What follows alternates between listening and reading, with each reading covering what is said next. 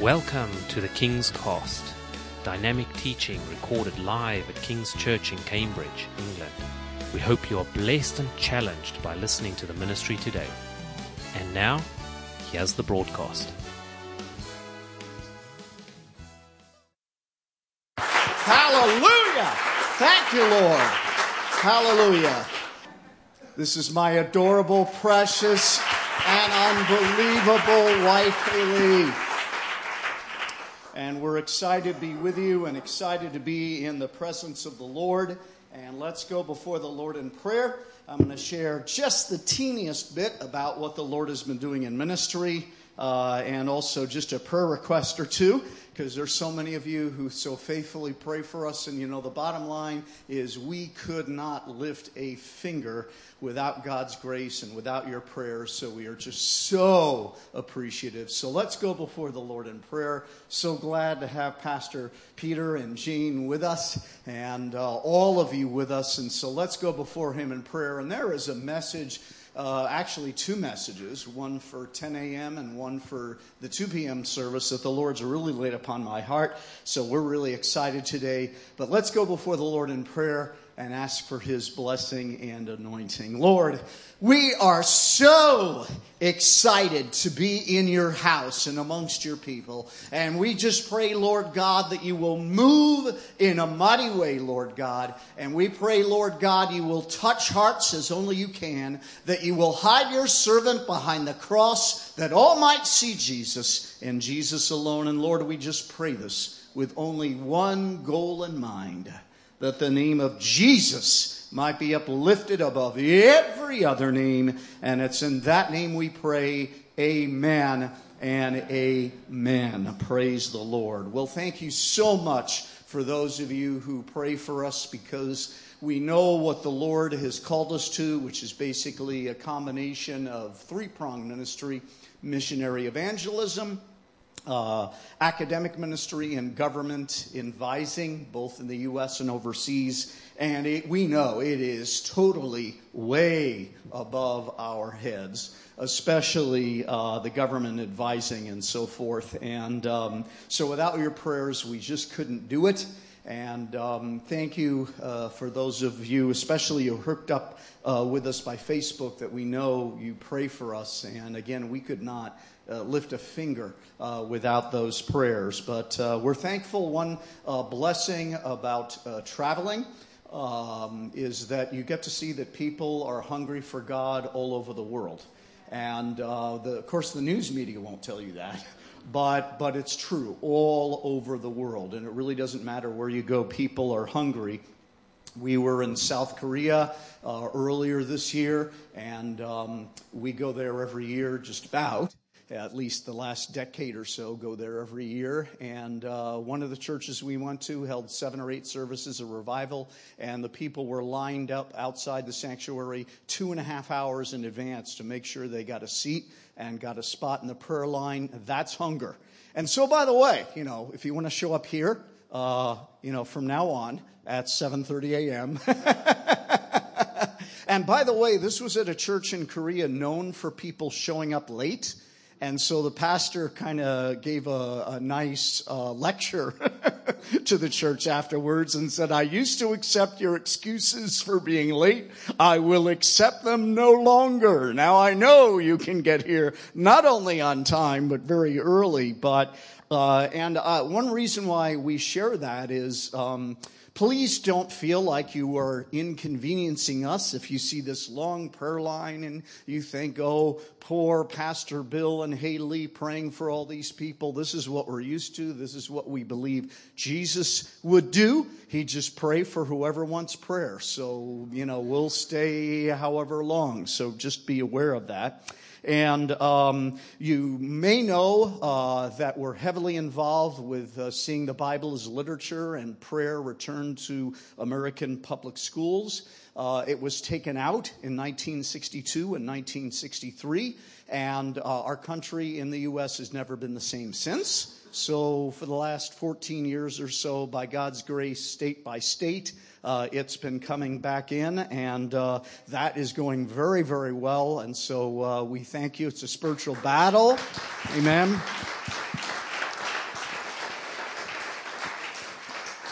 But God is at work, and we continue to be blessed and humbled by the extent to which both political parties in the U.S. Look to us for advising. And, it just seems all over the world, politically, it's becoming more and more polarized. We know that's so in Britain. We we watch BBC and American News too that reflects what's going on in Britain and Brexit and, all that. And it's not just in the United States, it's here and really all over Europe and much of the world, just increased polarization. And it used to be years ago that if in the United States, if you were invited by one political party versus another political party to speak or advise, there was about a 25% overlap, meaning you'd be invited by both. Now it's maybe 1%, which really says a lot. But we're thankful because by God's grace, we're one of those that's invited to both. So later on this year, we'll be speaking for Democrats, and one of the last times we spoke for Democrats, former members of the Clinton administration, they actually invited us. They said, please speak to us on practicing the presence of God. I did pray over it to make sure it was from God, but I didn't have to pray long, okay? And I remember the last time we spoke for the Obama administration, or second to last time, actually. We spoke many times for the Obama administration. There was one member of his administration that said something that really struck at the heart of who we are. Because the reason why we're open to, so many different political groups is you look at the Bible, and that's the example. When Moses was called, he didn't say, I don't like this Pharaoh. I want to wait till the next one. Or when Joseph of the Old Testament was called, he didn't say, I want someone who lines up with my views more. Same thing with Nehemiah, Paul, Daniel. If God said go, they went. And I don't know what political party. I'm sure we have some, labor, some conservative. We have some who might be some of the other, parties that are out there. Whether it be the Tories or the labor or whatever. Just as we, in any given church, you have Republicans and Democrats in the United States and so forth. But the bottom line, whatever our political stripe, if we're just going to limit ourselves, that we're only going to be a light when a certain group is in power, we've just eliminated 50% of the time. We're going to have no influence at all. That's not the example of the Word of God. So second to last time we were with the Obama administration, one of his people came up to me and said, and this is purely by the grace of God. Honestly, we don't deserve what he said. It's just that this has been our prayer because we've just thought, both parties in the U.S., parties here, they need love. They need God's love. So this fellow came up to us and said, you know what most amazes me about you? And I said, no. And he said, everyone trusts you. He said, the Democrats, the Republicans, the Chinese, the South Koreans, the EU, the Russians, everyone trusts you, even people who hate one another, they trust you. And he said, now that I've seen you in action, I think I understand why. And I said, why? And he said, because you know how to treat people. You just love on them so much, they're not used to it. I'm just quoting him. Except that was not a quote. The enemy doesn't like that, okay? The enemy wants to shoot down God's love, okay? But he says, you just love on them.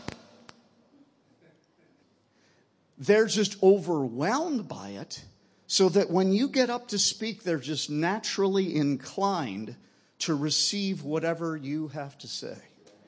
And he said to me, you are not, and remember this in the context that I'm also a professor, he said, you're not into overpowering people with intellect, are you? That's not what you're about. And I said, no, that's not what we're about. He said, instead, you're into overwhelming people with love, aren't you? And I said, that's exactly what we're into. And that has been our prayer. because there's no more powerful force in this universe than God's love. Amen. So, whether a person is Republican, Democrat, Tory, Labor, whatever, we'll work with them if they ask us to do something that is consistent with the Word of God. Because they know what they're getting whenever someone asks us. So, for example, with the Trump administration, we've been asked to work with them too because they want to bring abstinence back to be the core of the health curriculum in the United States. Hallelujah. I'm into that. I'll say yes to that. Amen. And also they think that drug addiction is not taken seriously enough in the United States, especially opioids and marijuana, weed. I mean, it's called cannabis, called by any number of things. And so pray for us in that. And then also, you can pray for us in this one. The next government to invite us, because again, we work with a lot of the G20 governments, even the United Nations. And we've been invited to speak basically on any topic we want to by the government of the United Arab Emirates. And so pray for that. God has been moving in the United Arab Emirates because a lot of Christians who have been persecuted in places like Iraq, Pakistan by ISIS and so forth, of course, a lot of them come to Western Europe. In their fleeing, a lot of them come to the United States, but a fair number of them also go to the United Arab Emirates. And what you may not know is that the United Arab Emirates is 13% Christian. A lot of people don't know that because so many people have come from these countries. So, hey, I'll take revival wherever it happens. So pray for us in that, because once again, that's totally above our heads. But anyway, we need a lot of prayer because this world needs a lot of prayer. That's the bottom line. So thank you for your prayers. But there's a message. Lord Jesus, bless your already blessed word and anoint your servant and hide this servant behind the cross that all might see Jesus and Jesus alone. In Jesus' name, amen. Now, I guess it's only fitting because you're probably aware that this is the first Sunday after the 75th anniversary of D-Day. And so I'm sure you've heard, a lot about Winston Churchill. You've also heard a lot about Dwight Eisenhower in the last few days, who was head of Allied Command during that time. So it's only fitting to quote Dwight Eisenhower, because what he said is he was talking mostly about human beings, but you can also think of this in terms of God. Dwight Eisenhower said this. He said, always try to associate with and learn as much as you can from those who know more than you, who do better than you do, who see more clearly than you do. And when I first read that, I said, Jesus. Spend a lot of time with Jesus, because that's the ultimate of someone who knows more, who does better, who sees things better than you. And so this is an exhortation, really, to love God with all that we have. The title of this morning's message is All to Jesus. And our main text is going to be out of John chapter 14. If we'll turn there, John chapter 14. And it's going to be verses 25 to 31. That's going to be our primary main text. We're also going to refer to a couple of other verses that I'll mention in just a few moments. But let's begin in John chapter 14, beginning in verse 25. Again, the title is All to Jesus. Beginning in verse 25 of chapter 14 of John, Jesus speaking, all this I have spoken while still with you.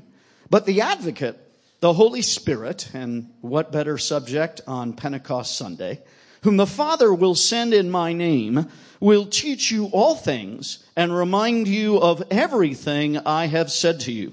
Peace I leave with you, my peace I give to you. I do not give you as the world gives. Do not let your hearts be troubled, and do not be afraid. You heard me say, I am going away and I am coming back to you. If you loved me, you would be glad that I am going to the Father, for the Father is greater than I. I have told you now before it happens, so that when it does happen, you will believe. I will not say much more to you, for the prince of this world is coming. He has no hold over me, but he comes so that the world may learn that I love the Father and do exactly what my Father has commanded me. Come now, let us leave. Now, as a supplement to that particular passage of Scripture, I am also going to read to you out of Deuteronomy 6 and verse 5. Deuteronomy 6 and verse 5, which reads, love the Lord your God with all your heart, with all your soul, and with all your strength. That is supplement. Another supplement is out of Matthew 22 and verse 37. Matthew 22, verse 37. Jesus replied, love the Lord your God with all your heart, with all your soul, and with all your mind. And actually, these two scriptures out of Deuteronomy and Matthew are going to serve as the topics, the subject matters of the 3 points we're going to make, which really are also reflected in our main text. And that is, first of all, we are to love the Lord with all of our soul. Secondly, we are to love the Lord with all of our hearts. And thirdly, we are to love the Lord with all our strength, all our mind.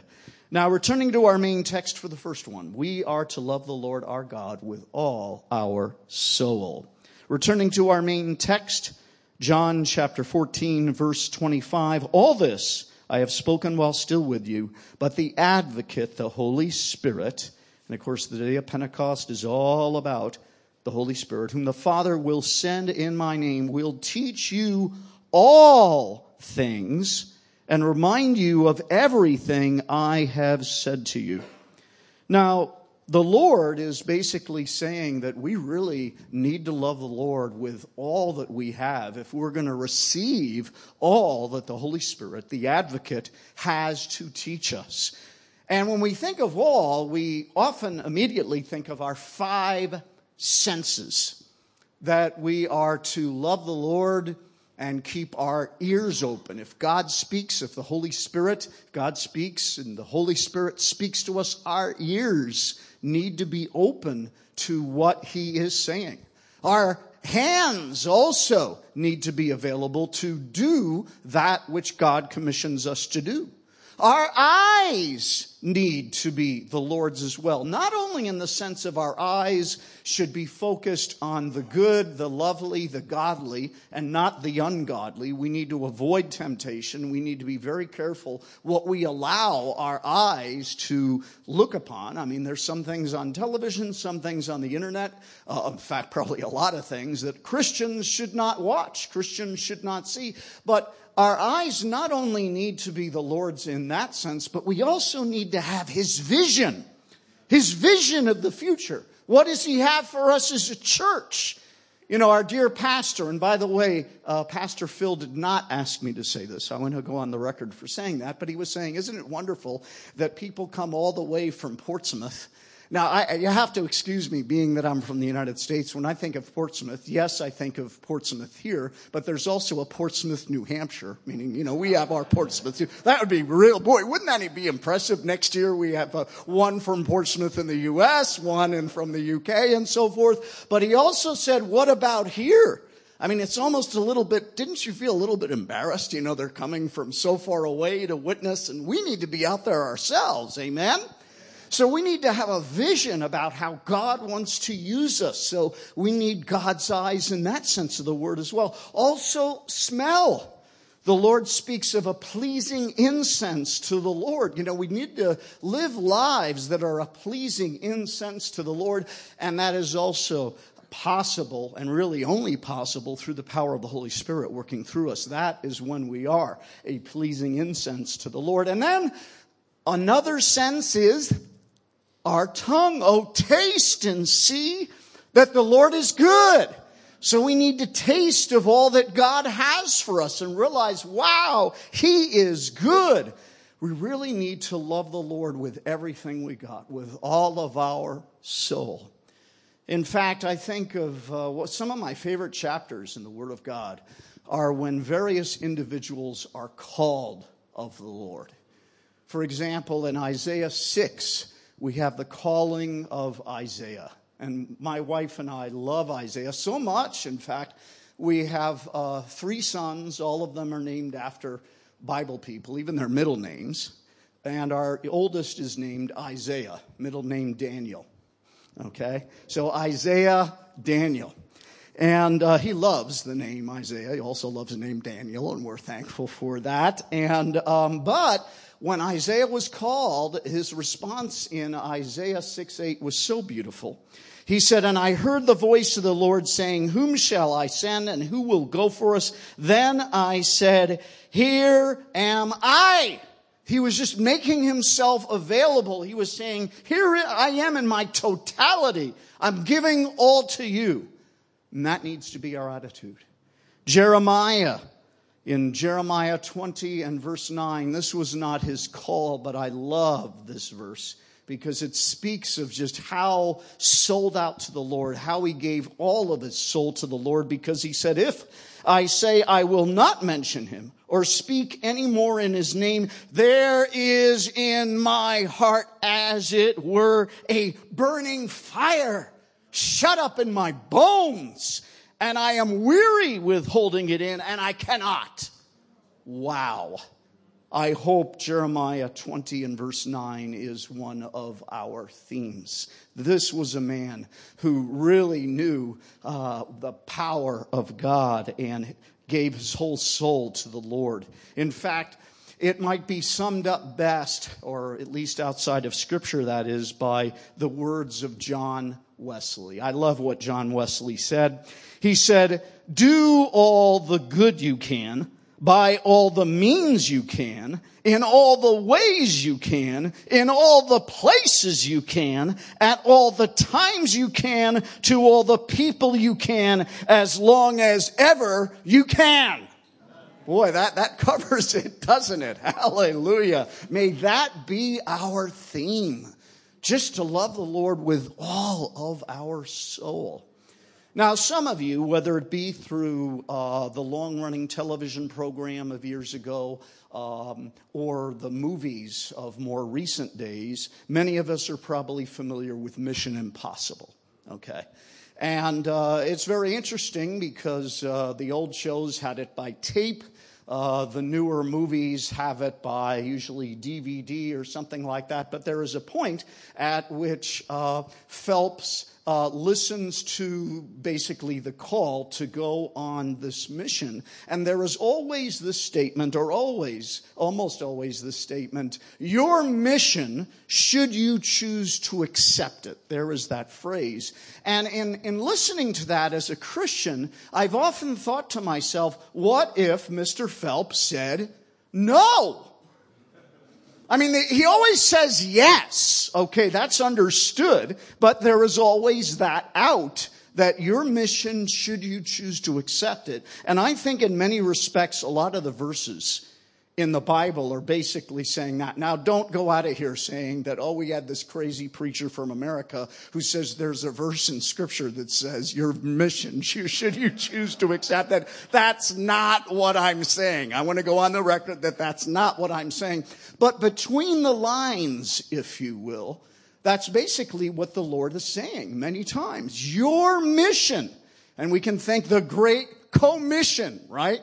Okay? And other verses, other portions of Scripture, basically, we have a choice. We have been given free will. God does not force us to obey Him. He certainly encourages us to obey Him. But we have a choice. When God has called us, are we going to give our all? And the same question arises, what if we should say no? And of course, if the Mission Impossible team had said no, it could have led to a lot of disasters many, many times. And if we say no to the Lord, it can also lead to disaster. We need to say yes, because the Lord is willing and the Spirit is willing. It's the flesh that is weak, and we need to be open to the Lord. That's why it's interesting that the Lord says He will teach you, referring to the Holy Spirit, all things. And we need to have a heart sold out to the Lord, love the Lord with all of our soul. So when the Spirit of God is teaching us and leading us and directing us, we will be open to as close to all as it's humanly possible to do. You know, we're all human beings. We're all sinners and fall short of the glory of God. Only Jesus is perfect. But we do our best to love the Lord with all of our soul. Amen? In James chapter 1, very interesting passage of Scripture, James chapter 1, because a lot of people do not really read this in proper context.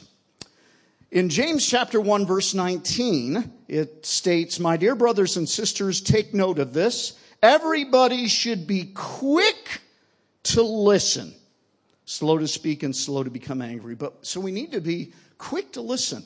You know, I talked about our senses before, okay? Our ears need to be open to the Spirit of God as He speaks to us. And then if we bounce down to verse 23 of the same chapter, James chapter 1, verse 23, it says, "Anyone who listens to the word but does not do what it says is like someone who looks at his face in a mirror and after looking at himself goes away and immediately forgets what he looked like." It's like, looking at yourself, like I've had this happen. I did have this happen once. It was really, I laughed when it happened to me. I was shaving, and it looked like I was a commercial because I shaved one half of my face and the other was still unshaved. And the phone rang. Okay, and then I picked up the phone and started talking, and I forgot that I had only shaved one half of my face. And you've seen those commercials comparing, this side of the face versus that side of the face. And I almost ran out the door, forgetting that just half of me was shaved, and that would have looked mighty strange, okay? And then, so I checked the mirror, but fortunately, thank God, I checked the mirror before I left, and I noticed, oh my goodness, I look like a commercial. I realized that because I was fuzzy on this side, not like this, but you could see the whiskers. This is the part I shave, and the rest was fine. And I thought, whoa, I got to shave this side and so forth. So I literally had forgotten what I looked like, okay, when I picked up the phone, just like this passage.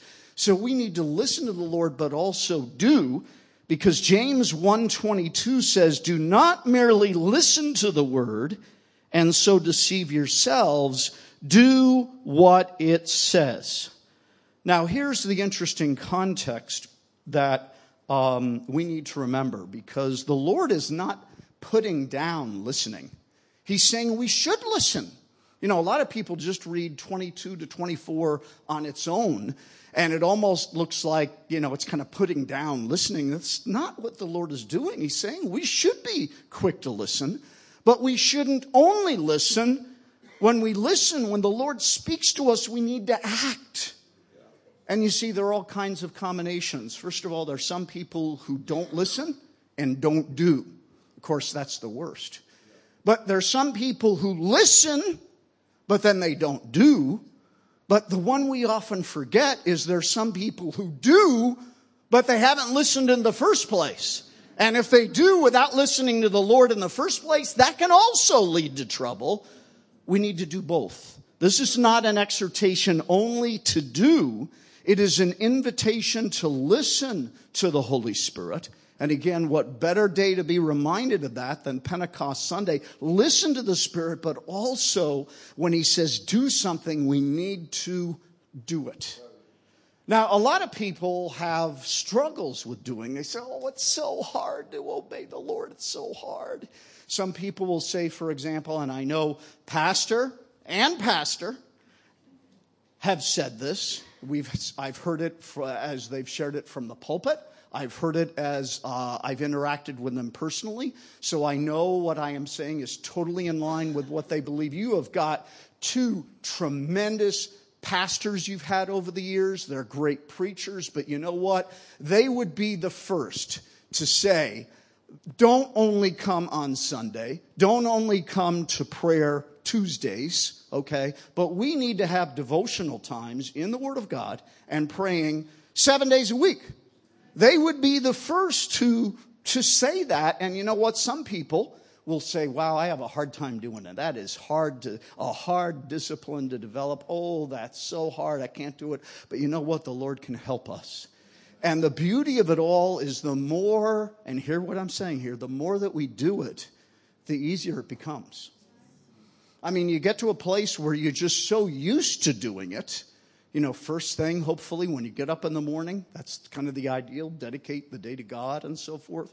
And and that's some of us, we get up early as it is. I totally understand, and that's kind of what makes it difficult, okay? I get that. But the more we do it, the easier it becomes. And here's a teaching I think we don't hear enough in the church. So many times we make like obeying is so difficult. And it is at the beginning, it's hard to do this, hard to have this discipline or any other area of obedience. But the beauty of it all is the more we obey, the easier it becomes to obey and the more difficult it becomes to disobey. See, this is, I think, something that needs to be taught in the church much more than it is. If we walk with the Lord day after day, month after month, year after year, it actually reaches a place where it becomes more difficult to disobey than to obey. That's the beautiful thing, and I wish we taught that more in the church, because I think a lot of people have this mentality is, it's so difficult to obey. Well, at the beginning, yes, but again, if we're really listening to God and open to God, it reaches a place where it becomes actually harder to disobey than it becomes to obey. Psalm 119 and verse 44, Psalm 119 verse 44, I will keep thy law continually forever and ever. We get to a place where, we just want to keep on obeying and obeying and obeying. This is what the Lord desires. Hallelujah. Now, here it is. It's Pentecost Sunday, which obviously is, 7 weeks. Not that long ago did we celebrate Easter. And Easter is right up there with Christmas, is at least in my book, and I think God's book, the two most wonderful days of the year. And Pentecost, Sunday is wonderful too, but we have Pentecost. We wouldn't have Pentecost Sunday without Easter. I mean, that's the bottom line, okay? And it's wonderful to celebrate the resurrection. That's wonderful. But is it just talk only? If we just say, isn't it wonderful, hallelujah, Jesus has come up from the dead and so forth, and we say, hallelujah, let's go celebrate. Well, that's wonderful, but you know what? His resurrection power is available today. Amen. Hallelujah that we celebrate it, but do we experience the reality of it? If we have a trial in our family, do we believe that Jesus can resurrect our marriage? Amen? If for the last year, we've been seemingly without a future, we don't know where we're going, or we feel like the rug has been removed from us because we're unemployed or something like that, and no good job has come up, no ideal job. Maybe we're working, but it's not the job we really want. Do we believe that God can resurrect our employment situation? Hallelujah. The resurrection isn't merely about Jesus coming up from the dead. It's about what that means to our everyday lives. That in whatever area today we need resurrection. Hallelujah. Jesus can do it. Amen. And I believe that if we lay open to the Lord any area that needs resurrecting, and we say, God, we need this area resurrected, He can do it. Amen? Amen. So we've talked about loving the Lord with all our soul. Now we talk about loving the Lord with all of our heart. Both the Matthew verse and the Deuteronomy verse talk about loving the Lord with all our heart. And we return to our main text.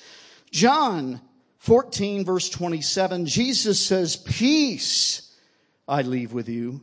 My peace I give you. I do not give as the world gives. Do not let your hearts be troubled and do not be afraid. Now, it's so interesting that so many times when the Lord refers to heart, He talks about our hearts not being troubled and not to be filled with fear, not to be afraid. Isn't it interesting that the two so many times are connected? I'll give you some other verses. John 16 verse 33. I have told you these things so that in me you may have peace. In the world you will have trouble, but take heart. I have overcome the world. So many times when the Lord speaks of having peace, he also refers to our heart. And we need to love the Lord with all of our hearts and not be troubled and to be at peace. Because so often when we're not at peace, what are the areas of our lives that are affected? Well, our hearts can be affected. I mean, there are a lot of times people, they get heart attacks because they're stressed. You know, my wife and I, because we, Lord willing, want to be doing this for a long time. So yeah, we diet, we exercise, and if you want to live a little bit longer on average, okay, that helps. Heredity also is huge in terms of how long you live and so forth, no question about it. But you know what, the older we get, and we see what happens to our friends, I would put even number one on the list, even a little bit ahead of heredity, is the degree to which people are under stress. So many times you see these people who seem perfectly healthy. In fact, I remember when I was young, and maybe I'm dating myself here, but there was a book that came out entitled Running. I don't know if it came out in 73 or 71. I don't remember what year it was. But in any case, this is at least what caused in the United States people to really start getting into jogging, this book Running. But the irony is that a couple of years later, this guy who wrote this book on running, saying it's the way to health and so forth, he was really a stressed out guy and he dropped dead of heart attack. Okay? And then there was another famous guy who really pushed health foods. His name was Yule Gibbons, and he'd eat wild hickory nuts and all this, and then same thing. He just dropped dead. And it's kind of like, no, and don't misunderstand me. Don't go out of here saying, well, we have this crazy preacher from America who said, don't jog, okay? Go out and have, as many ice cream sundaes and so forth. No, that's not what I'm saying. That's wonderful if you jog. Was a jogger for many, many years.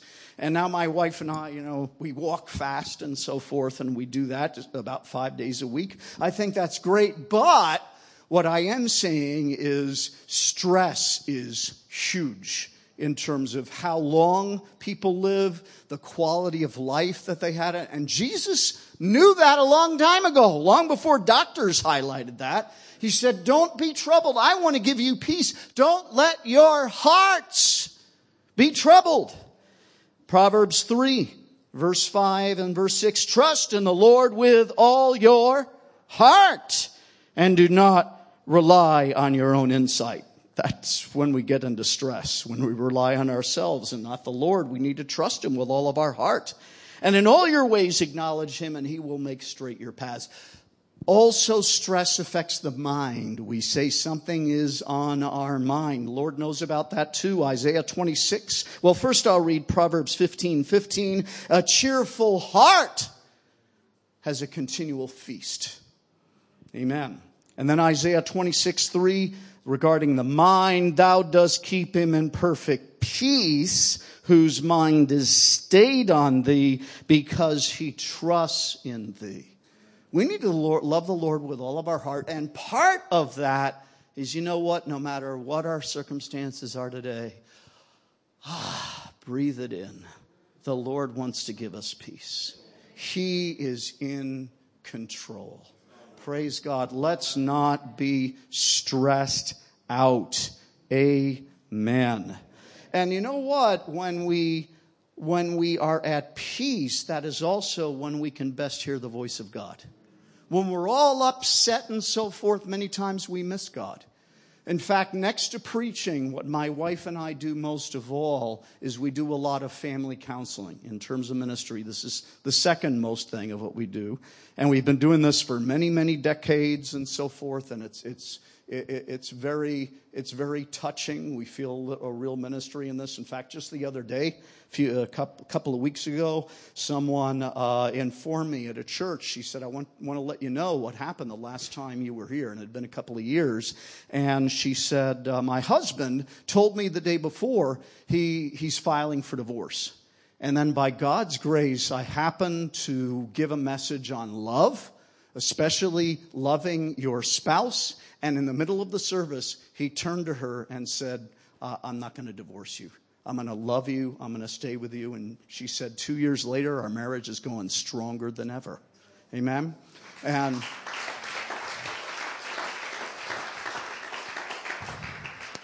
but, sometimes in the midst of counseling, one of the things we counsel people in is a lot of people, and we've all had this happen to us. We get a text or an email or a phone call, and it's upsetting for one reason or another. And the temptation is, oh, that makes me mad, and we start, texting right back or what have you. And that's generally not a good idea.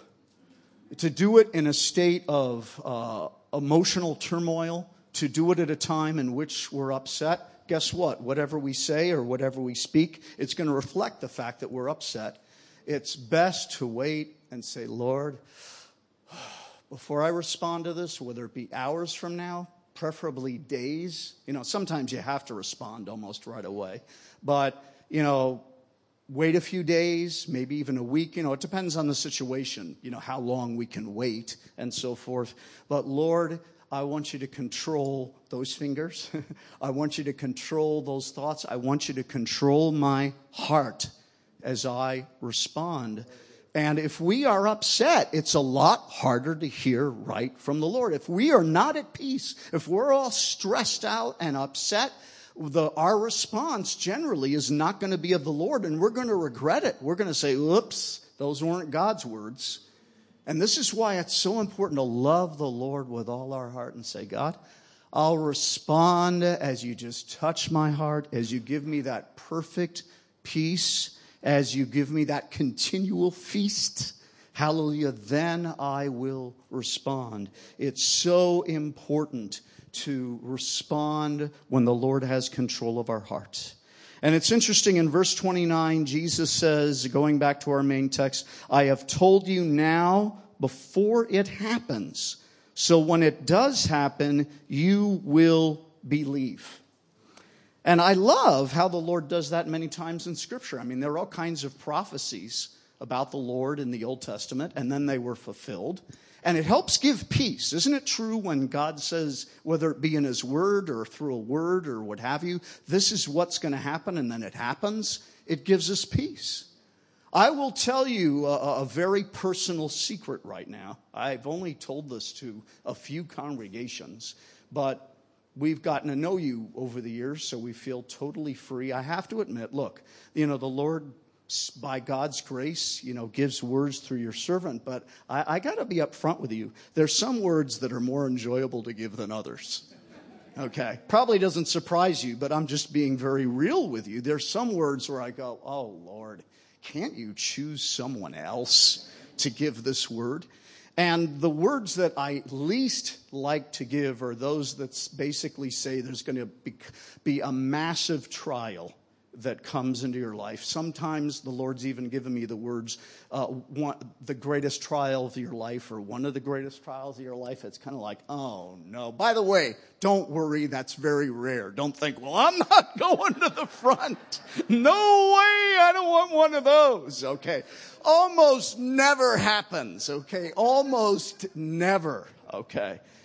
Not even once a year. I mean, it's really rare. Now, don't say to yourself, well, given my luck, I'll be the one, okay? So I don't want that to discourage you. But the crazy thing is, the Lord will say, tremendous trial, but do not be discouraged. I intend you to overcome with flying colors. And then it'll happen just as the Lord spoke. And then those are the ones where we get the most thanks. And they'll say, if it wasn't for that word, I wouldn't have made it. Okay, that was the promise that I'm going to get you through this. But it gives us peace, and it gave them peace, because the Lord said it in advance. This is what's going to happen. Then it happens, and at first they go, oh no. And then they remember, hey, wait a minute. I got a word about this. This is going to end up okay. Hallelujah.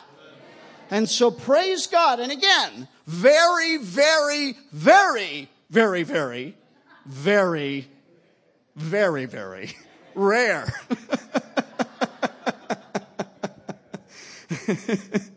Hallelujah. Praise the Lord. Third and last point is we need to love the Lord with all of our strength and all of our mind. Now, if you are very perceptive, as I read the passage out of Deuteronomy 6, verse 5, and out of Matthew 22, verse 37, you'll notice slight difference between the two. Both begin by saying, love the Lord with all your soul. Both of them say, love the Lord with all your heart. But a little bit of a difference on the third point, because in Deuteronomy 6:5, it says we should love the Lord with all our strength. And Jesus says, love the Lord with all your mind. And we might say, what's going on there? Why the difference? I think the Lord has put that there purposely.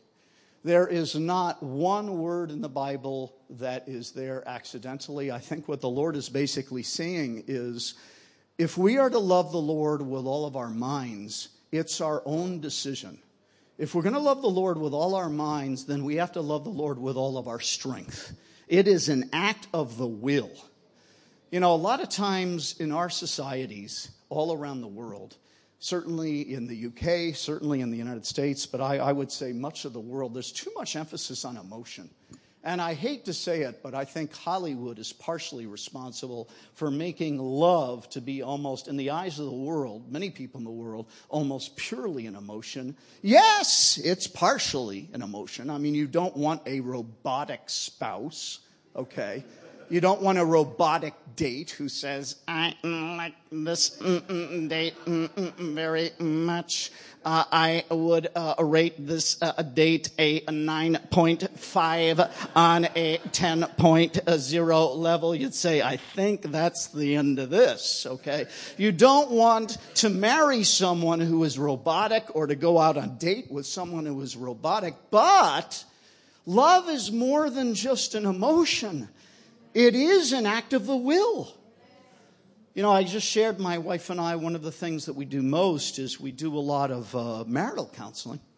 And we do get some very difficult cases sometimes. In fact, sometimes churches actually will call us and say, this couple's too much for us. Can you deal with them? So we get some Lulus. We get couples who throw microwave ovens at each other. There was one where the wife, when she got upset at her husband would cuss and use profanity, and she didn't like profanity. That's, a good thing, not to like profanity, but her reaction, not so good, because her response to his use of profanity is she would use taekwondo on. Now, ladies, don't let this give you any ideas, okay? And by the way, if you are married and your wife says after church, I think I'm going to take some taekwondo classes, probably a red flag, okay? But here's the crazy thing. She thought it was wrong for a husband to do taekwondo on the wife, but it was totally acceptable for a wife to do taekwondo on the husband. So these are the types that we get. So we get some rough cases. So a lot of times we get couples, probably the most common phrase we hear from couples who are just about on the brink of divorce. They say to us, the feeling's gone. And they think, if they say the feeling's gone, we'll just say, okay, then get a divorce. But that's not what we say. We kind of surprise them. This is our response to that. We say, okay, we understand the feeling's gone. We believe you. Do you love your spouse enough to try to get the feeling back? And it kind of stuns them that there's even that option. And the neat thing is they always say yes. And guess what? Almost always, when they say yes, the marriage eventually comes back together. Love is partially an act, in fact, a lot, an act of the will. So when we love the Lord with all of our strength, that's our decision. What is our mind going to be totally on the Lord? Well, that's a decision we have to make.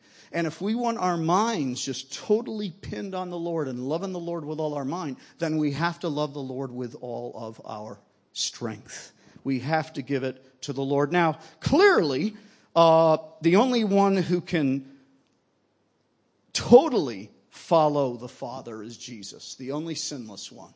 Thank God we have that stainless sacrifice, or else we'd all be in trouble. Every last one of us. But notice what it says in our main text, John 14:31, Jesus speaking. But he comes so that the world may learn that I love the Father and do exactly what my Father has commanded me. Wow. Exactly. It reminds me of a couple of verses. It reminds me of Mark 7:37, where it says, he, referring to Jesus, has done all things well. None of us can say that, but Jesus can. And Ephesians 4:2 says, be completely humble and gentle. We need to give it all to the Lord. We must not give up. If you might forgive me for a moment, I love Winston Churchill.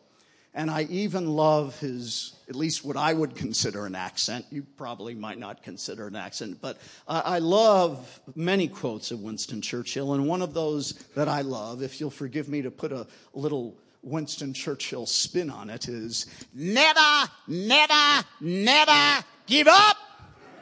Amen.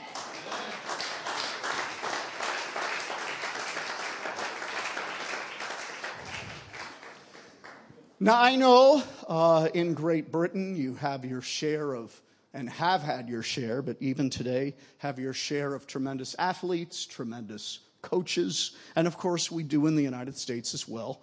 And we have a sport that's popular in the United States that's, occasionally comes to Great Britain as kind of a showcase, but is not so much. I mean, let's face it, the word football means something different to you than it means to Americans, but you're familiar with American football, okay? And our most famous professional football coach of all time is named Vince Lombardi. He is long ago passed, but the Super Bowl trophy is named after him. Okay, it's called the Vince Lombardi Trophy. And Vince Lombardi was a Christian, not a perfect man, but a Christian. He would, according to his family, he would go to church 5 days a week. There's your next sermon for you.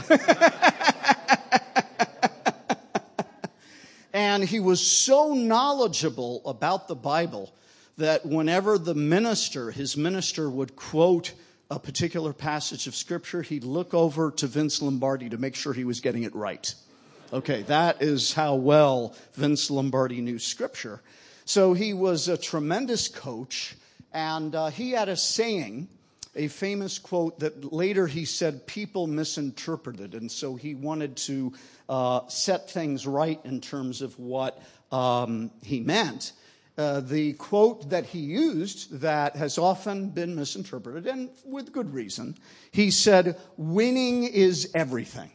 Okay. And people took that as, well, if you lose a football game, you're a loser, no good. And Vince Lombardi said, no.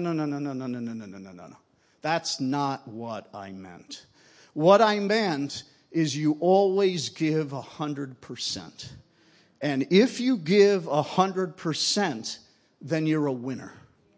And in fact, we raised our children with this idea that that's what we wanted from them, to give 100%. It took them a while to understand that. For example, sometimes our kids would come home and they would have a B+, okay, on their test. And then we would ask them a simple question. After they returned with a B+, we'd say, did you give it your all? Did you try 100% in studying for this B+? And if they said yes, we said, great. That's all we ask. Now, the next day, sometimes this would happen, the very next day, they would come home with an A-. And they would assume we would be happier with the A- than the B+. And they'd come home with an A-, and we'd ask, okay, did you give it your everything? And sometimes they would say no. And at first it stunned them that we'd say, oh, then you probably could have gotten an A if you had given it your everything. And we said, we would rather you come home with a B+ and say that you gave it your everything than to come home with an A- and say that you didn't give it your everything. And for a while, it just took them, they kind of went, huh? But, I think the Lord is much the same. That's all he wants from us, everything. Now, if you think about it, that's a really good deal. It's the greatest deal that there is in the universe. All God wants is for us to give us our little everything. And it really is a little. We're human beings. There are, 8 billion of us, or however many there are on the earth, almost 8 billion, and between 7 and 8 or so. And but all the Lord asks is that we give him our little everything, and then he gives us his great big everything. That is the greatest deal known to humanity. That's what the Lord wants. And we need to follow the Lord with all of our strength. In fact, I remember when I met Haley, some of you were familiar with our testimony of how the Lord put us together as man and wife. It was really beautiful. I'm not going to go into the whole testimony, but the Lord gave me the country, the month, the year, and also gave Haley similar signs. And when I spoke at her church in South Korea, Youngie Cho's church, she was in the prayer line. And after I spoke, the Lord quickened to me, there's going to come a woman up to you, just one, and she's going to ask you a question. She's going to ask you a question in English, and that is your future wife. She's going to come up in the next 5 minutes. And she was the only one, asked me a question in English, and the Lord said, that's her. So I knew who she was even before I met her. But even though the Lord spoke to both of us, and I won't go into, you can ask Haley about how God spoke to her, and obviously it worked out well. We've been married about a third of a century, okay? And so you now know I'm at least 33 and a third years old. And she's that old. Well, maybe. Maybe 29 and counting, 29 plus. But in any case, even though the Lord spoke to me, I asked her some questions afterwards. Because you can, if you want to. You can, if you're willing to ask the right questions, you can kind of find out where a person is at with the Lord fairly quickly. It's just that out of being polite, we usually don't ask those questions. And I have a few that I like to ask. Like I do ask, not just, people regularly. I will sometimes ask, what is your favorite Bible verse? And I asked Haley what her favorite Bible verse was. Now, understand, I love John 3:16. I love John 3:16. But when a person responds John 3:16, I have to admit, I wonder, is that really your favorite verse? Or is that the only verse you know? Okay. For example, true story, Al Gore, who used to be vice president in the United States, he was asked, what is your favorite Bible verse? And he meant to say John 3:16, but he goofed. And he said John 16:3. Now, by the way, that is very, very, very, very, very different than John 3:16. You can look that up on your own, and I'll know that you've found it if you chuckle. Okay. So I asked her what her favorite Bible verse was. I also I quoted a section of Scripture, and I'll read the verse to you. I quoted Luke chapter 14. Yeah, you found it. I quoted Luke chapter 14 and verse 33, which says, so therefore whoever of you does not renounce all that he has cannot be my disciple. And I asked her, I said, okay, is that to be taken only figuratively, or does the Lord mean that literally? Okay. And fortunately, she said literally, so I knew, okay, sounds like she's sold out to Jesus. So the Lord wants us to give all to him. All of our strength to him. And guess what all means in the Greek? All!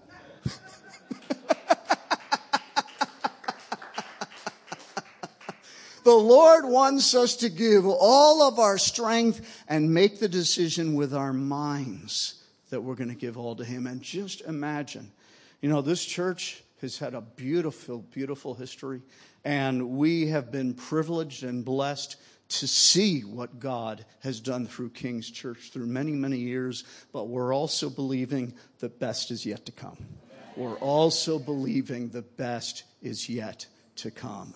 And you know what? If we as individuals and as a church give all to Jesus, the best is yet to come. Amen? Amen.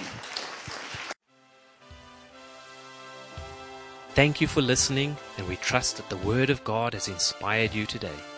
For further information about King's Church, or to access our large archive of other recordings, go to www.kingscambridge.org. If you're listening on iTunes, we would love you to leave us some feedback. God bless and goodbye.